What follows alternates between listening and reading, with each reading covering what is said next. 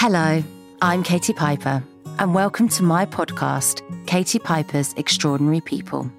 Each episode, I'll meet an amazing person with an incredible story who faced adversity and came through the other side to inspire others.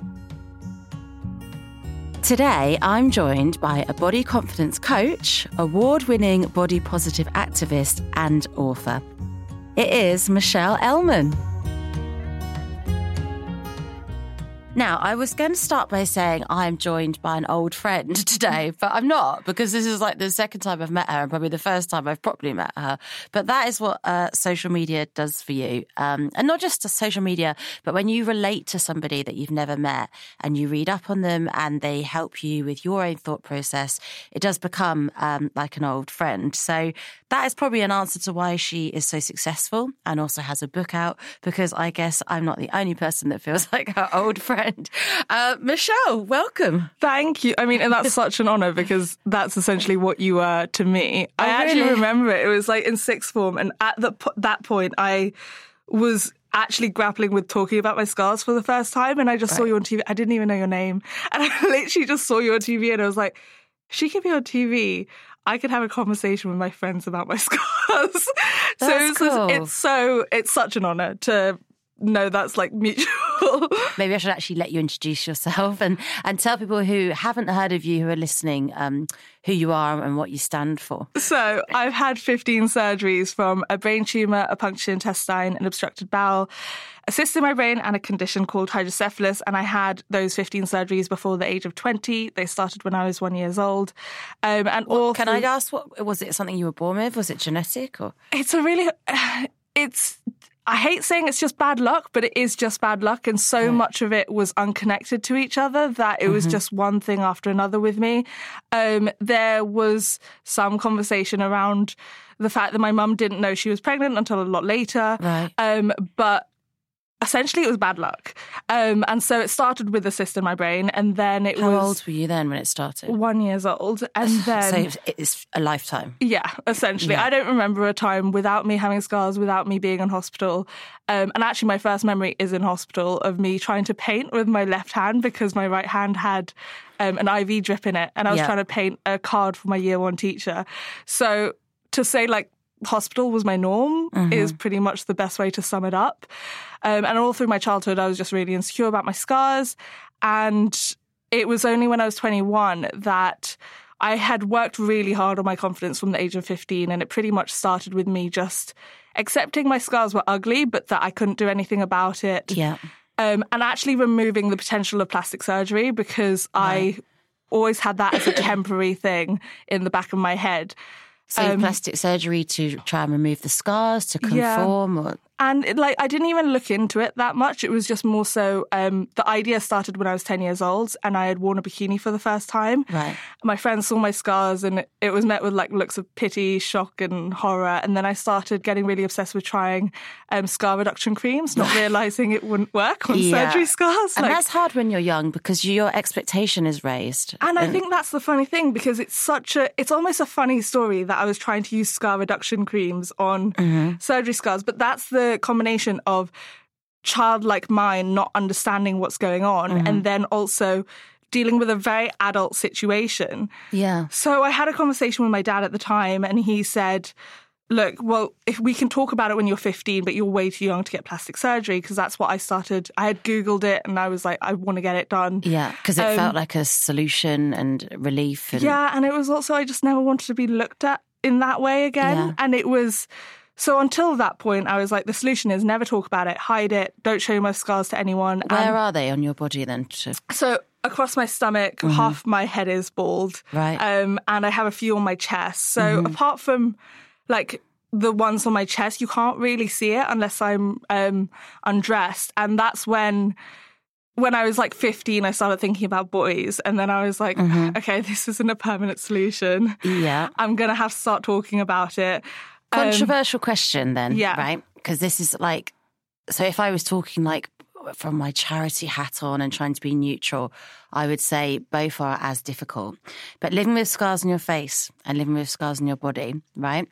For me, as someone on my face, I think it's sometimes harder when they're hidden Because for me, it was very hard in the beginning and I had no choice to hide them. I would have loved to have been able to hide them, but I couldn't. So I had to put myself out there really early on. Yeah. And everyone who knew me, I had them. Whereas I feel if they'd have been hidden, I wouldn't have dealt with it. I would have hidden them for a long time. Yeah. And if I went to have an intimate relationship, I think I would have just collapsed in terms of recovery and it would have all gone wrong. Well, that's essentially what happened with me. And I don't know which is harder, but I know that each thing comes with different struggles. And it was the moment I was interviewing someone who had scars on her face. And I said to her, oh, well, I'm lucky because I get to pick and choose when I have the conversation. And she said, no, I'm lucky because I had my confidence in place before it happened. You had it when you were 1 year old. And it's why it's there's no point to really compare it.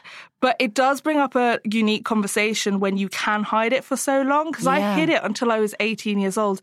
And that's tough. Especially when I went into hospital first year of primary school and first year of secondary school. So I never even had to have a conversation about it because it was almost like I would go into hospital and then all the rumours would go around the school. And by the time I came back, everyone knew. So I didn't have to have the conversation. And so how it ended up happening, I actually talk about this in my book. It's the first time I ever talked about it. But how it came out at university was actually a drunk game of truth or dare. And I was drunk enough to forget about my scars. Oh, wow. That was some good drink. What were you drinking? Need some. It was Freshers Week. Right, okay. And a guy had asked me as a dare to take off my top for a round. And I was in my bra. Yeah. But I completely forgot about my scars. And I just took my top off. And that's the first moment I had to explain to my brand new uni friends that I had scars on my stomach. And as soon as I did it, he was like, oh my God, I'm so sorry. You can put it back on. Right, okay. And I was in a room of 20 people, all of these people, my brand new friends. And it was this thing that I had obsessed about from 15 to 18. How do I even told my parents I didn't want to go to university because I just didn't want to have the conversation. And then suddenly it was happening on the 4th day of university.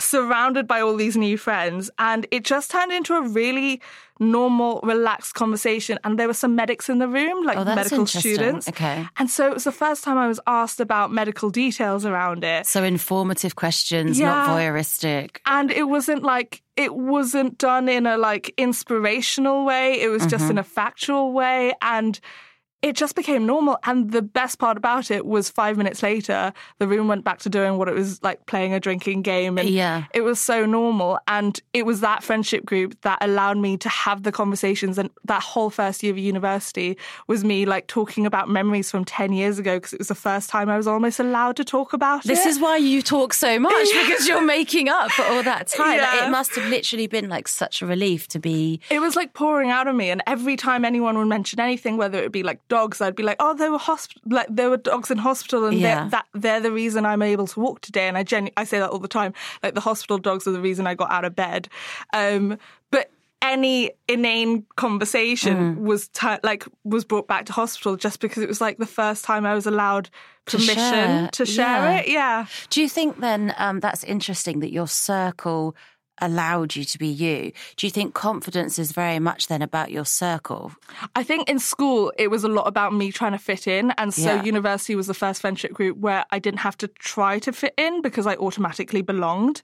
And Brene Brown talks about that, where she was in order for you to belong, you actually have to stop trying to fit in. Yeah, that's so true. And it was some really unique friendship group where none of us would have been friends in school. There were some really cool kids, some really nerdy kids, but we all just accepted each other for how we were. And I understand that's not the majority of people's uni experience. But to this day, I credit that uni experience as the reason why I'm so confident and so accepting of myself, because I was so accepted in that friendship group.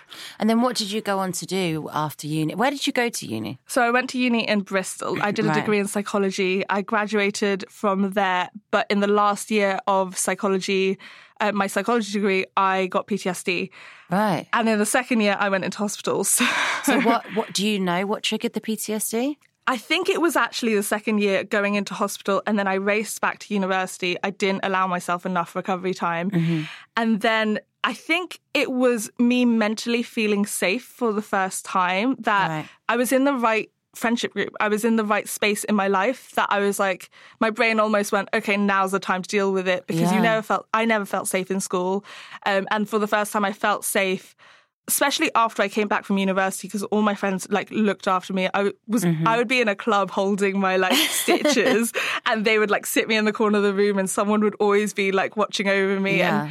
And it was a lecture that I was sitting in a lecture about how physical health affects mental health.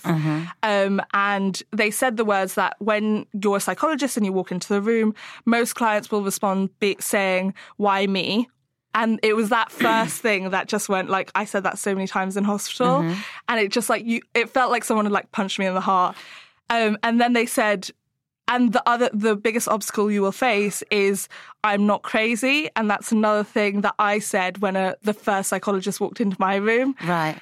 And it was kind of like I saw this Rolodex of memories, like these pictures in my head that I hadn't thought about in over a decade. So do you think it's emotions and scenarios you hadn't processed and you'd repressed them? And 100%, because I never felt angry around them. I never felt sad around them. And to have all of those emotions in one go and not being able to disentangle any of them, I just started crying, and I cried for nearly 3 months. And did you cry in that lecture there and then? Yeah, and the lecturer saw my eye, but I was caught in a bench, so I couldn't get out. Oh my goodness, that's quite distressing as well, like especially when trauma is not being able to escape, and so I literally couldn't escape in that lecture hall.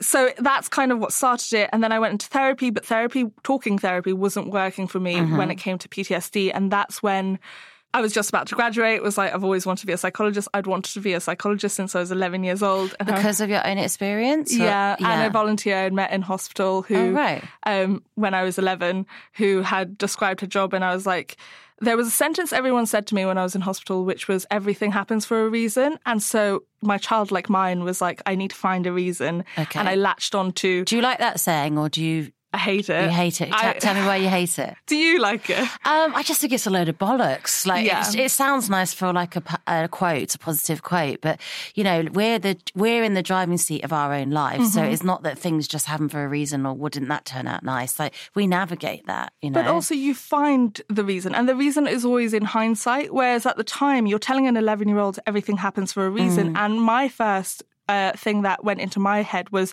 I was a bad person. That's why it happened. That's the danger of it, that it's punishment, that you did something wrong, that God hates you, or in a past life, or it's guilty. I remember actually thinking, like, was the reason I was mean to my brother, or that I hadn't drank enough milk, or like eaten enough spinach. Like I thought I was the reason. And that's why I just don't think you should ever say that to someone, because especially someone who's so young and doesn't really understand the context of that saying. Yeah. And so my reason was that I was going to save everyone and help everyone and become a psychologist. Right. And then... And that's a big thing to carry on your shoulders, isn't it? To be everybody's kind of saviour, and, you know, and to go and study and do that at such a young age and feel like that's my purpose because I was born sick. Well, it's survivor's guilt. So, like, I was in a hospital, especially the period when I was in hospital when I was 11 was probably the longest period. It was 3 months in an intensive care ward. And the intensive care ward is the most extreme. And because it's kids, it's even more dangerous. So I was watching people die on a daily basis. And even if I wasn't watching it, I could hear the sounds. Yeah. And you could hear the parents wailing in the background. And every time anyone died, you'd be like, but why am I surviving? So you had this, like, really big like confusion of like, why me? Like, this can't happen to me. And then also being like, you should be grateful. Like, you made it out. There are so many other people who didn't. And you carry this guilt and not being able to understand it because of your age.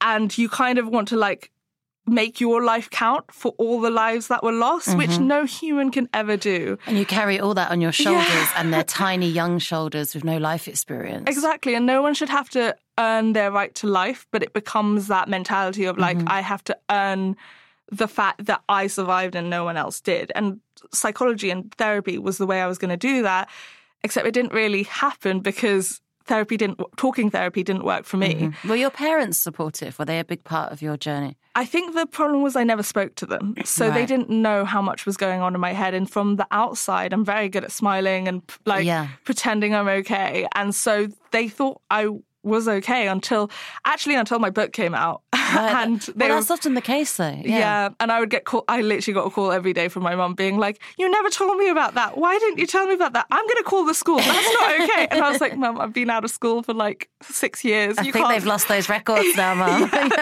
They've gone paperless. Calm down." Exactly. And I'm like, "You can't do anything now. I'm really sorry. I should have told you at the time." But for you to talk to your parents, you need to be able to say the words out loud, and I didn't want to say the words out loud. No. And so I was left in the situation of like, okay, well, talking therapy didn't work for me, and so I can't be a therapist, and I was still crying every day. And I found a type of technique called havening.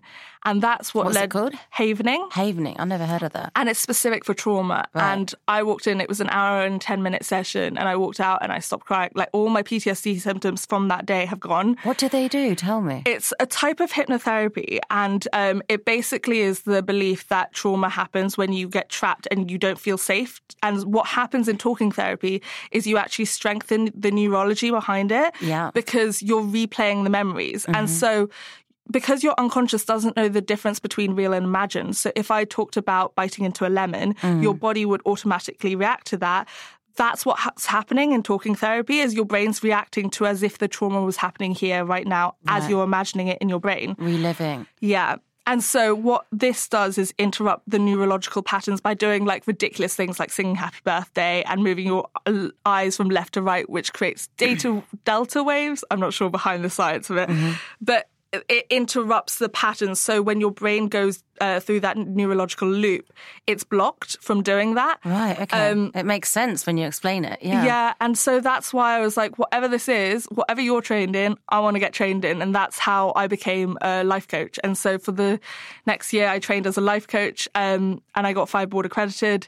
Wow. And then... I love this. I love the way you just drop that in like that as well. I started a business, and I was like, I'm not really sure, because that's the only way you could be a life coach back then. No one was hiring life coaches. We're talking like 90s, millennial, kind of like there was no internet in terms of like... Well, a bit older. So it was like... How old are you then? I thought you were... I'm 26. Yeah, I was going to say, I thought you were young. Yeah, I'm young, and I was a young life coach as well.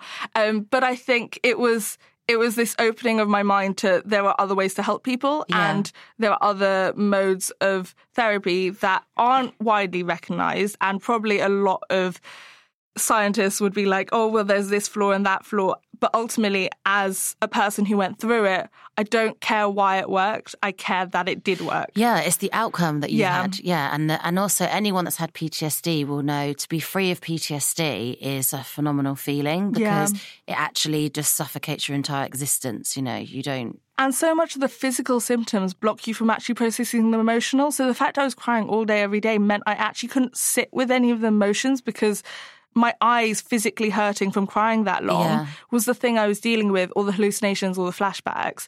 And I was like, I just want to be able to sit with the anger or sit with the sadness without having all the like most extreme of the symptoms that were making it harder to do that. And so even though it got rid of all my symptoms in terms of the practical, like hallucinations, flashbacks, and the crying, but I still had a lot to sort through after that. And I did do that via talking therapy, but I needed to like get past all of the physical stuff that was... So can you truly ever be free of PTSD completely? I believe I'm fully recovered, and I use that word, and I believe it's really important and empowering in order to give people that option. And I think the reason why I had such a mind block when it came to talking therapy was the first thing that psychologist said is, you have PTSD, you're going to have this for the rest of your life, and there is no cure. That seems a bit like doomsday, doesn't it? Especially when that's why have treatment, you know? Yeah, and it's the first... Well, she said, I'm going to help you to manage it, but you can't get rid of it. Right. And to be honest, as a very stubborn person, I just went...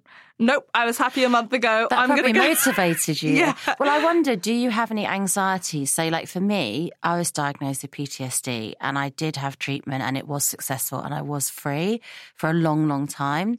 And then something happened in my private life recently, end of last year, that actually re-traumatized me, and I'm now having treatment again. Yeah. So in a way, it kind of made me quite depressed of, it's back. Is this my life now?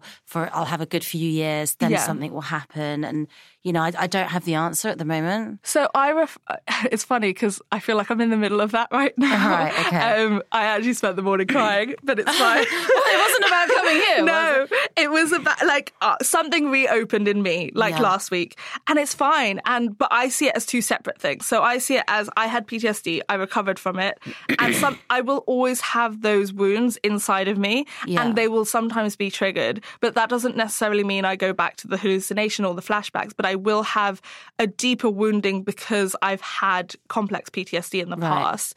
And so what's most empowering for me is I believe it as a separate event. So that's in my past. I've recovered from that. Here's a new thing that has been brought up for me to heal. And it hurts and I have to feel it, but I have the skills to feel it now because I've been in therapy for 5 years. And so it doesn't scare me in the same way that it used to.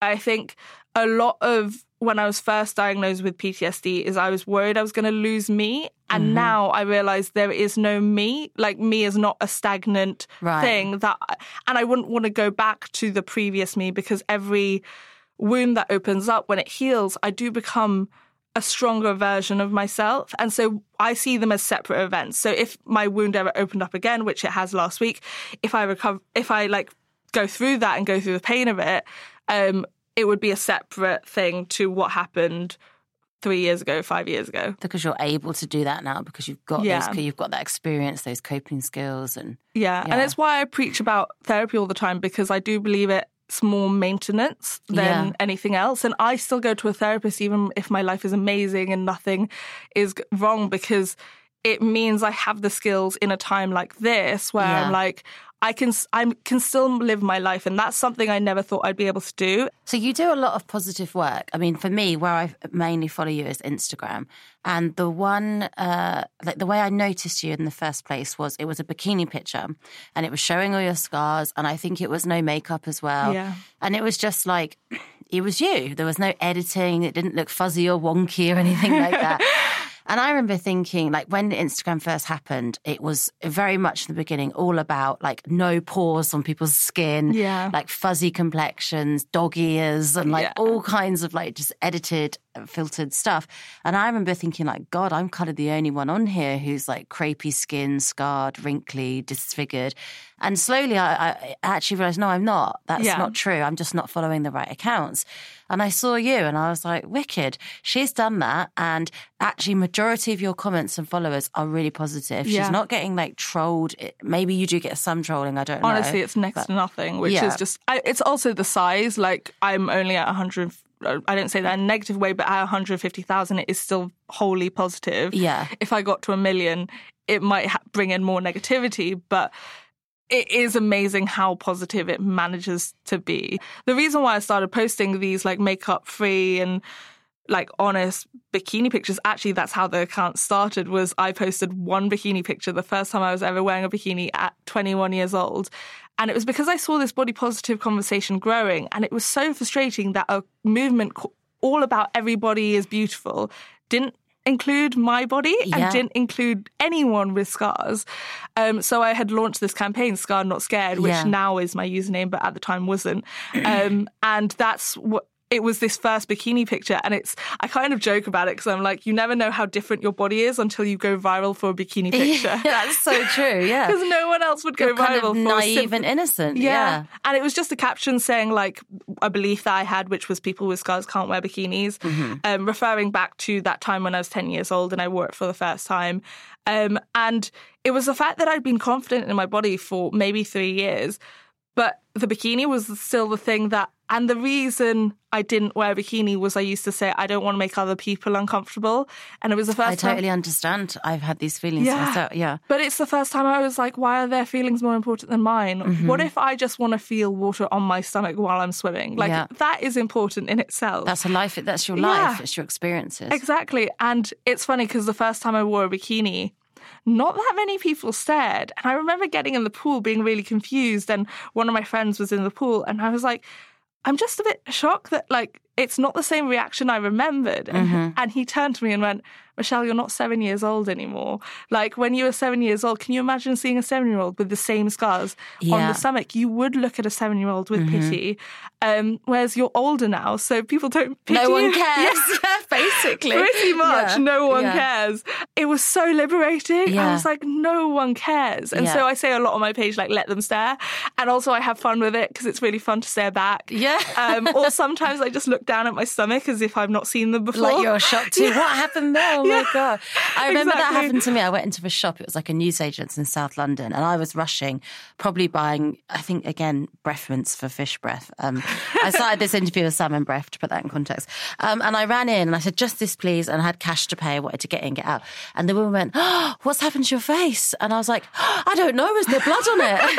And she was like, no. And then just like quickly processed the payment. Because I was genuinely thinking, like, oh my God, have I cut my head open or something? Because I was at that time living a life where I accepted I was burnt and I'd forgotten I was burnt until she had that interaction with me. I remember for me, when I first started dating before I got married, and my confidence was really good because I was just like, well, some will like me, some won't. I like me, it's okay. And then I was almost like too confident where I'd date guys and then like I thought it had all been okay, and then it was an issue of how I looked or if I had a surgery. And then I was like, what's the problem? What's wrong? And I kind of forget that actually there's other girls out there who don't have all this. And, and that's the kind of comparison. And it was weird. Like, I don't know, I suppose for me, maybe I was almost too confident. I remember going on a date with one guy, it was like 2 dates in, and he was like, oh, you know, like you've got such a great body. Like if you could do something about your face, like it would change it for you. Oh my gosh. And I was like, oh. See, I get the opposite. You've got a great face. If only you could change your body. But then this guy proceeded to give me advice on Botox. Bearing in mind, I think this guy was like, he worked in like an office in like Putney's. I don't know how much Botox he was giving out in Putney. And I was just like, oh no, it's not really like that. I can't have Botox to change my face. It won't change anything. I don't really need Botox, but thanks anyway. And it was like this kind of naivety of like, everyone will just like me because I'm a nice, fun person. Dealing with dating, especially because that's the reason I started talking about my scars around it, was so difficult, especially around when I went into hospital second year of university and I was dating a guy at the time. And it reminded me because of what you said around hospitals. They might be okay with the scars, but then once you go into hospital, suddenly they disappear. People drop off. And it changed that experience with that guy. Really changed my mind around it. I was like, my biggest insecurity was around appearance, around scars. But if they can't deal with scars, how the hell are they going to deal with it when I'm actually in hospital and I need you by my bedside? And so I one of my guy friends said to me, he was like, your scars are a filtering system for all the assholes in the world. It's so true, honestly. And that's the thing with a facial scar, is it's straight, you won't even get like the first number exchange. You won't get the superficial people. You won't get the people who like will. Basically, what he said was they all have to find out the hard way, and you find out really early on. Yeah, it's true. It's a good idiot filter. Yeah. I mean, on Instagram, you do a lot of, like you said, it's not all about your scars. There's lots of different things that you cover and you talk about. And I wanted to talk to you about this body positivity movement because in the first instance, I remember thinking, this is great. And then it gets like hijacked by people and you're like, don't jump on that. You're on everything else. Like, don't ruin this. And then it's also this thing of, you should love yourself. You should have body positivity. Hold on. Lots of people are just aiming for neutral feelings. Like, I definitely don't love my face every day of my life. And that's actually not even my goal. You know, there's times when I hate my face and I don't think that's a failure. I think there's a lot of confusion around body positivity and body confidence. So body positivity is believing that all bodies are deserving of respect. Body confidence is being confident in your own body. So even if you're not confident in your appearance today, doesn't mean you're not body positive. And they're two separate things. You could be body confident without being body positive. You could be body positive without being body confident. And I think the thing we need to remember is that it's okay to be human. You're allowed to feel all of those emotions. And pretending they don't exist doesn't help anyone. And I think the thing that frustrates me with the love yourself conversation is there are too many people telling you to love yourself and not enough people telling you how and actually giving you tools. And I hope my page is a place where I actually give practical advice around how to do that. Yeah, well, yeah. I mean, yours is actually a resource, and it's consistent in your messaging, because sometimes you can see people giving out advice but not actually practicing it or taking it on board, or not being consistent in their own kind of feelings and their own output. I always say your body is your most permanent excuse. Because that's so true. Oh my God, I've got to plagiarize this. Yeah. Because you can't get rid of it. And so if you say, oh, well, I can't go for that job interview until I lose 10 pounds. Here's a 6 months excuse you can now use because you're like, oh, it's my body's fault. And I'm like, or were you just scared for that job interview? And you're hiding behind that. Yeah, that's so true. Exactly. Isn't it? Because we all do that. We do I'll live my dream life after I've lost the 10 pounds. Yeah. And I'm like, okay, but why don't you actually face the fear around living your dream life now? Mm-hmm. But using that as an excuse is literally just wasting time. And I'm sure you have this as well, going through all of our medical experiences. Yeah. You have this emotional part of you which realizes how short life is. Yeah, because you faced your mortality at such a young age. You know, when we were at school, well, it's even different for you because you were never free of it at school. But when I was at school, I used to draw my future of a dog, a cat, a son, a house, a white fence. I'll have a baby, a boy and a girl, and I'll get married. And then, for me, it was my 20s where I was like, shit, no, it could be over. Everything, And for me, I actually died when I was 11. So my heart flatlined and I had the feeling of floating up above my body. And when I came back, actually, it went the opposite way. I often say I didn't get a second chance at life. I got a fifth because... You're a cat. Yeah, exactly. You would think that happens and you just make the most of life. But actually what it made me do was become very scared of life. Yes, very anxious and fearful. And everything was something that could lead me back to a hospital bed. Because everything feels fragile. Yeah. And you feel fragile. Yeah. And it was actually when I was hospitalised when I was 19 that reversed that and made me realise all I've done my entire life, because I was second year of university, is study. And what if I died tomorrow? Then all I would have done is study. And I had these lists of things. And I used to be a very active child. I used to go horse riding, ice skating, rollerblading. Literally every sport, I've pretty much done it. And I stopped all of them because what if I hit my head and fell? Yeah, I mean, this is classic PTSD. 100%. And I lived with that for literally a decade, from 11 to 21. And so I called it my YOLO summer, and I did everything that scared me, from cliff jumping to... Oh, you're making me feel sick. I hated it. I still hate it. Roller coasters. I did it. I did that thing of I'll do it twice. I'll do it once to get over the fear and once to try to enjoy it. I didn't enjoy any of it, but I did it. And it was smaller things like going to a dance class. I never went to a dance class because I feared looking stupid and being trapped in a dance class. Yeah. Because as much as I talk about trauma is trapping you, I genuinely had the same feeling from a dance class because I thought it was rude to leave. So I never went because I was like, what if I want to leave halfway through? And I was worried about being the fat girl in dance class and looking stupid. So I did all the small things as well. And that's where I realised my body was so much more than its beauty. Yeah. And that respect for what it can do. Yeah. And that's why fitness and exercise is something I talk about so much, because actually living in your body and feeling your body as it moves was the first time I was like, my body has a greater purpose than looking beautiful. Yeah. And I might never look beautiful. And frankly, at one point in your life, you're going to lose that title anyway. Because all of us are. Yeah. Because older women are not part of the beauty ideal. So you're going to lose it one way or another. It was this moment of feeling my body and feeling how strong it is and how powerful it is, and flipping the whole thing of I thought my body was against me and realising I was my body's actually trying to do everything to keep me alive. And you end up feeling grateful because you start to think, actually, you came out of a coma, you came back from this. Yeah. I should maybe kind of chip in here and help a bit too. Yeah. You do start to feel like that and valuing it more. And you should probably not be so mean to something that's literally keeping you alive all day, every day. Now, it was all this life experience that you talk about that I guess led you to write your book. Yeah. It's called Am I Ugly? Yeah. And have seen so many people talking about it, people that I follow, I've seen it in the press. It's been quite a Bible for a lot of people, I'd say. Well, I kept it as a memoir because I didn't want to go down the advice route, because I think advice, especially around body positivity, is so shallow. Whereas I was I just want to show you how many slips and mistakes happened along the way, in terms of I would finally feel confident So at 15, I finally felt confident around my weight. And then I was like, at 18, I was like, oh, wait, I have to deal with scars. I haven't dealt with scars yet. Oh, wait, now I have to talk to my boyfriend for the first time about my scars and how I had that conversation. And I like slipped it out but like as we were walking home because I didn't know how to say it. So. Oh my God, was it like silent? And you were like, so do you know I've got these like, how did it go? It's even worse. So we're walking home. Like it's the third date, and I didn't know how to bring it up. So this whole walk home, it's a 20-minute walk. I'm in my brain being like, how do I bring this up? How do I bring this up? And then he goes, I tripped, and he catches me, and I was like, oh, I'm so clumsy. I'm dyspraxic, and he was like, oh, my brother's dyspraxic too. And I was like, oh, that's so strange. I'm also dyslexic. I've also had 15 surgeries, a brain tumor, function test, my destructive bowel system, my brain, a condition called hydrocephalus. Literally at that speed. Classic. He turns to me and goes, cool. And we keep walking.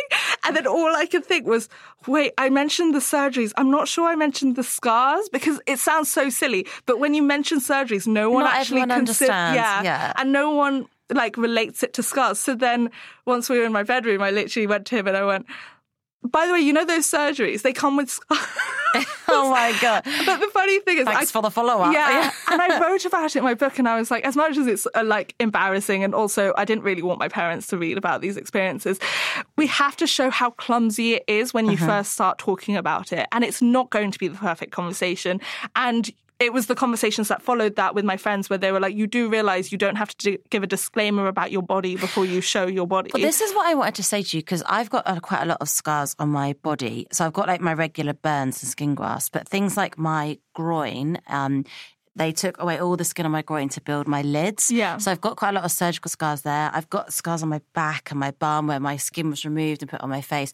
And when I first began to be intimate again, I did say, I like preempted it and was like, just to let you know, like you've got all these scars like here and here. And I was thinking, if you had cellulite or varicose veins, you would not flag that on date 5 and be like, just to let you know, there's thread veins on my ankles, would you? Like, but it's almost like that saying of like, say it before the bully does. So it was kind of in my head, I was like, I need to warn them so that they can leave before I'm naked and then they walk out halfway through. Yeah. But I actually just realised it's all about insecurity. And now my surgeries tend to come up before my scars come up, just in terms of the fact that my job naturally brings up that conversation. And I don't give it as a disclaimer because I just don't think you're getting into a relationship with a body and I don't see it that way. But it's all of that kind of flops away once you actually get okay with having the conversation around the surgeries. I think that was the hardest part. Was I always thought it was about the scars, but I was actually like to say, to tell the memories that happened in hospital is actually the hardest part. The hardest part to relive that. Yeah. See, I always used to like preempt it thinking I was like stopping rejection. Yeah. And then I was like, no, I'm just starting off on an apologetic foot of apologising for being myself. And like, what's the point in that? I don't Exactly. And that's the part where I was like, you know what, I'm just going to try a few times not mentioning it. And most I don't want to say don't notice, but like they don't mention it. You talk about kind of just living your life anyway. And one of the things I really admired about you recently is you were talking about I was going to say underrepresentation, but no representation of plus-size women in the Asian community. Yeah. And one thing I noticed about you on your page is if you want something or you want something to happen, you don't wait for people to come to you. You don't wish and say, oh, this isn't happening. You actually go and do it. And that's what you did in a recent photo shoot. Well, so what tends to happen is I get worked up about something and then I like rant about it for a week. And then I get to a point where I'm like talking to my agent or something and I'm like, I need to do something about it. And he was like, go do it. But that's the activist in you. Yeah. And so I think it was the fact that it was actually 3 months of me talking to fashion brands. And I've worked with a lot of fashion brands over the last 5 years. And it was just the best way I could describe it was a lot of slammed doors in my face. And like even when Why is this? I think because there's not enough noise around it. I think when we've talked about other races, there's been enough noise around it. They can't avoid it without getting backlash for not doing it. They've been able to do this, the lack of Asian representation in all industries without any backlash. Like the fact that The Crazy Rich Asians was the first movie in 25 years with an all Asian cast, like why that was able to go that long is because there was no backlash in the last 25 years that this hasn't existed. I just realised we haven't even said where you're from for people listening. But I think this is a random like topic. Half British and I'm half Chinese. Yeah. And I grew up in Hong Kong. So it was that, and it was also the reason why I focused on the plus size thing was because I grew up in Hong Kong where I literally my mum had to make my clothes, and I'm a size 20, but back then I was a size 16. So I should have been able to find clothes. At my size, I should still be able to find clothes, but still, like, I wasn't even plus size throughout my childhood, and I still couldn't find clothes. So the fact that there's a stereotype that all Asian women are petite and small. And there really is. That's not just you saying that. Like, and also the fact that, like, even when I released the campaign, they were like, no, but they are. That is, like, it's not just a stereotype. They are. You guys are just the exception. I'm like, no. So that was the feedback? Well, that was a few comments. Right, and, like, I mean, it went so global that it was inevitably going to get some negative comments. But the whole thing that I wanted to do was make people notice it. And I was like, we're not even at the point of changing it, is what I realized around the fashion brands. I was like, I want you to start noticing it. And so I just started being a bit of a nuisance to all these fashion brands. But then it got to a point where I was like, they're not doing anything, so I can keep talking about it. But I don't like bang my head against the wall. So. Well, I hope that you never stop. I think you're helping so many people you've never met, you know, so many younger youths, people in hospital, anyone with, well, I was going to say anyone with a journey, but we're all on that cliche kind of journey, aren't we? And I really hope that there's more books in you and that you publish more books, because I will definitely be buying them. And thank you for coming on the podcast, because I feel that you're very unique. We haven't had a guest like you. And just from a selfish point of view, I got to sit down with you and talk to you. So, yeah, thank you. I guess it isn't always easy to share every aspect of your life. So a gratitude to you for sharing it. Thanks for having me on. And thanks for being the pioneer in all of this. No, not at all. It's all of us together as a movement. So, yeah, thank you. Thanks for listening to Katie Piper's Extraordinary People. If you haven't already, please subscribe wherever you get your podcasts. If you enjoyed this, please help us spread the word. Rate and review the show where you got this, or share on socials.